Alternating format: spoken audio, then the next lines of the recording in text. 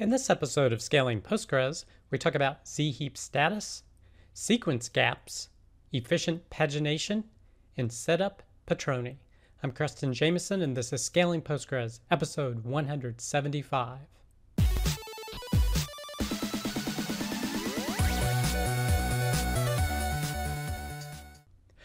All right, I hope you, your friends, family, and coworkers continue to do well.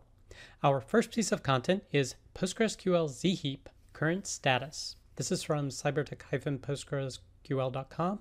And this article is talking about Zheap and its status. Now, Zheap, as a reminder, is a different storage engine from Postgres' typical heap. And what it does is it supports a redo or an undo operation similar to how Oracle handles multi-version control. So the way Postgres works now is that when a row needs to be updated, it actually doesn't update that individual row. It creates a new row and then marks that old row for deletion. But it's able to maintain that row for other sessions that still need it. In other words, that's its multi-version concurrency. But the way Oracle works, which is similar to how Zheap is intended to work with Postgres, is it maintains an undo or redo log, so the rows do get updated in the table, but the old values of that row get stored in an undo log, so that if you need to roll back or look at something previously, it can consult that undo or redo log. So this post goes over Zheap's current status, and it mentions that they're working on logical decoding, which is the process of being able to read the wall and decode it back into SQL. This is for solutions that do change data capture, and so Zheap will have to be decoded to support that feature. There also seems to be an undo infrastructure that Postgres is working on that may make it into Postgres 15. And basically Zheap wants to work with this undo infrastructure because they want this type of undo redo infrastructure to be able to work with more than just Zheap. So it looks like a general undo infrastructure they're creating. So they're working on Zheap to get it compatible with that.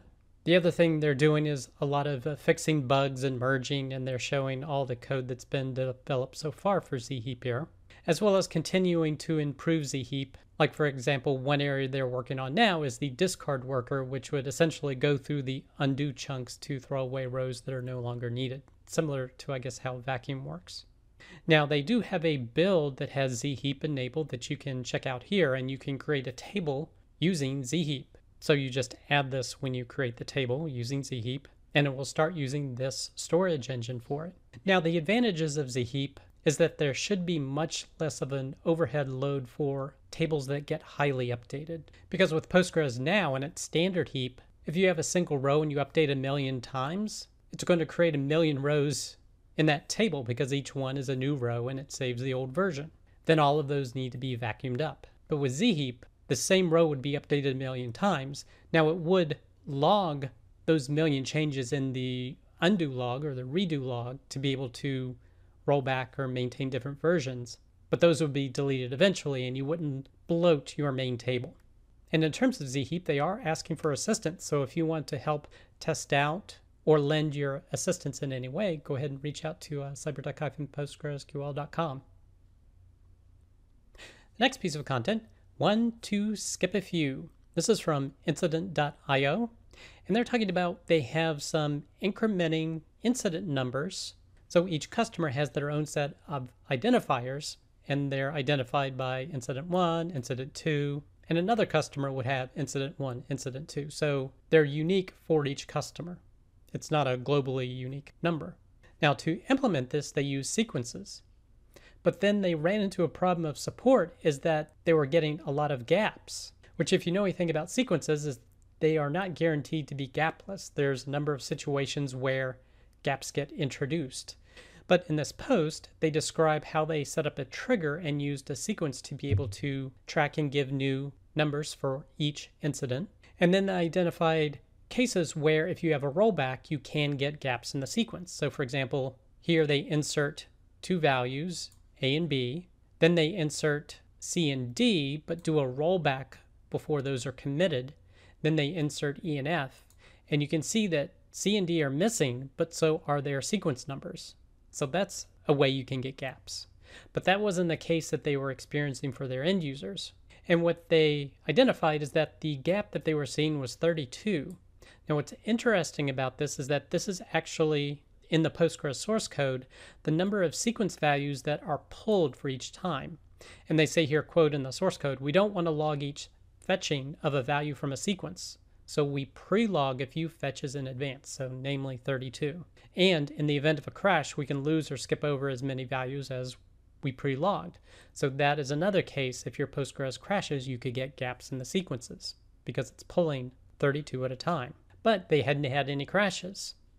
So again, they looked more into it. And what they discovered is that they did have an upgrade and they switched over to a new system. And that essentially caused the gap that they experienced. So basically, if you want this type of gapless incrementing, don't use sequences for that purpose. Now, the way that they ended up implementing it was getting a max of the ID per customer and then using that value as the next identifier for the row. Now, there is, of course, overhead with this because every insert, you're basically needing to do a select to identify what identifier to use, but this works in their case. But if you want to learn more, you can check out this post from incident.io.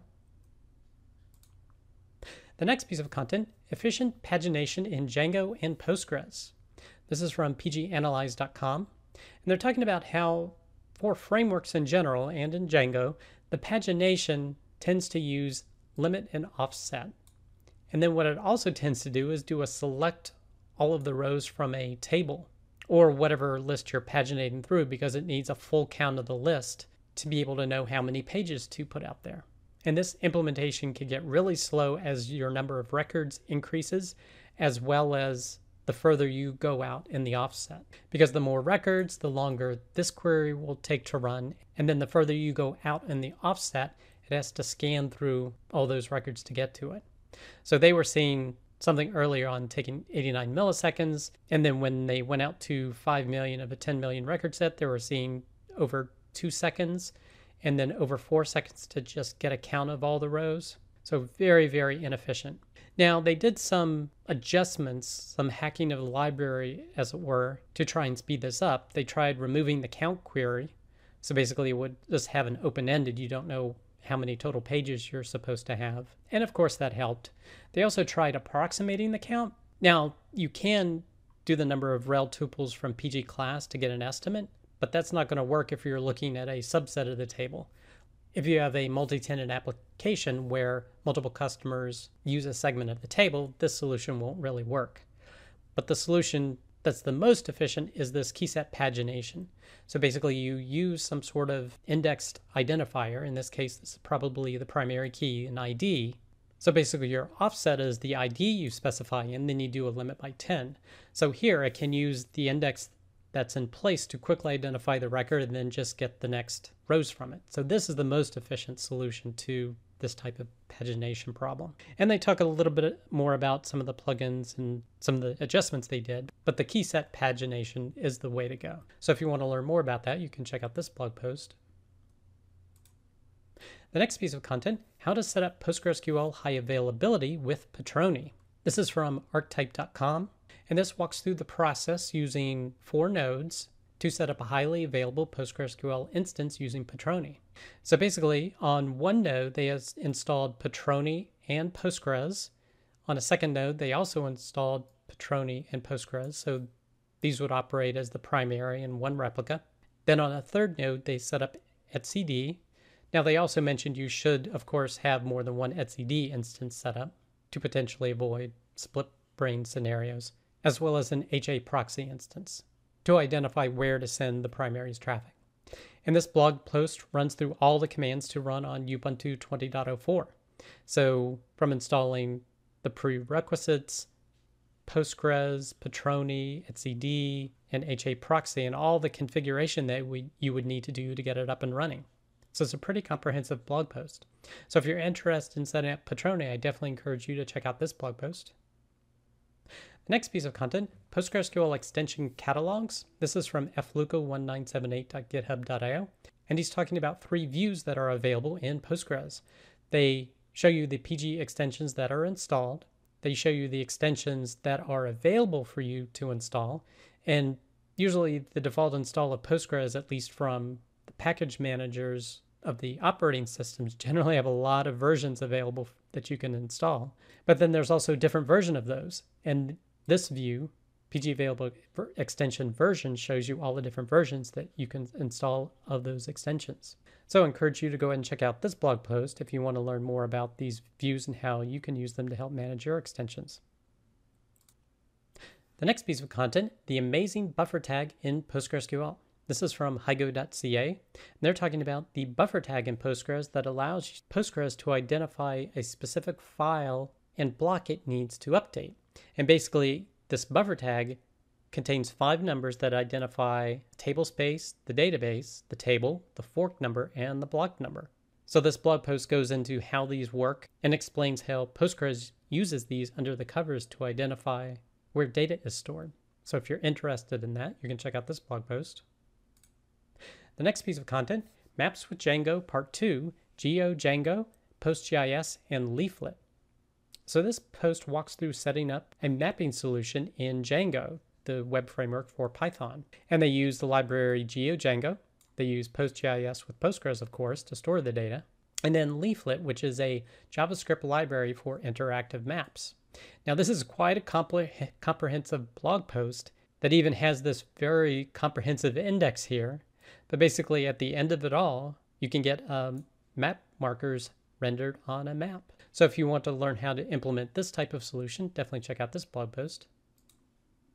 Next piece of content, using PostGIS and PG FeatureServe with QGIS. This is from crunchydata.com. And they're talking about how to use PG FeatureServe to output data using the OGC API for Features Protocol to feed data into a GIS application. So if you're interested in doing that, you can check out this blog post. The next piece of content, also from Crunchy Data, is waiting for PostGIS 3.2, ST make valid. So this is a new function in PostGIS 3.2 that allows you to correct invalid geometries. So if you're interested in that, you can check out this blog post. Next piece of content, also from Crunchy Data, is waiting for PostGIS 3.2, ST contour and ST set Z. So these are 2 additional functions that allow you to use raster data to set up contours and finding the value of a raster point. So if you're interested in that, you can check out this blog post. The next piece of content is the PostgreSQL Person of the Week is Rafia Sabi. So if you're interested in learning more about Rafia and her contributions to Postgres, you can check out this. And the last piece of content is we did another episode of the Rubber Duck Dev Show this past Wednesday. This one was on object-oriented versus functional programming. Our next live show will be Wednesday at 8 p.m. where we will be covering exception handling. So I hope you will join us. That does it for this episode of Scaling Postgres. You can get links to all the content mentioned in the show notes. Be sure to head over to scalingpostgres.com where you can sign up to receive weekly notifications of each episode, or you can subscribe via YouTube or iTunes. Thanks.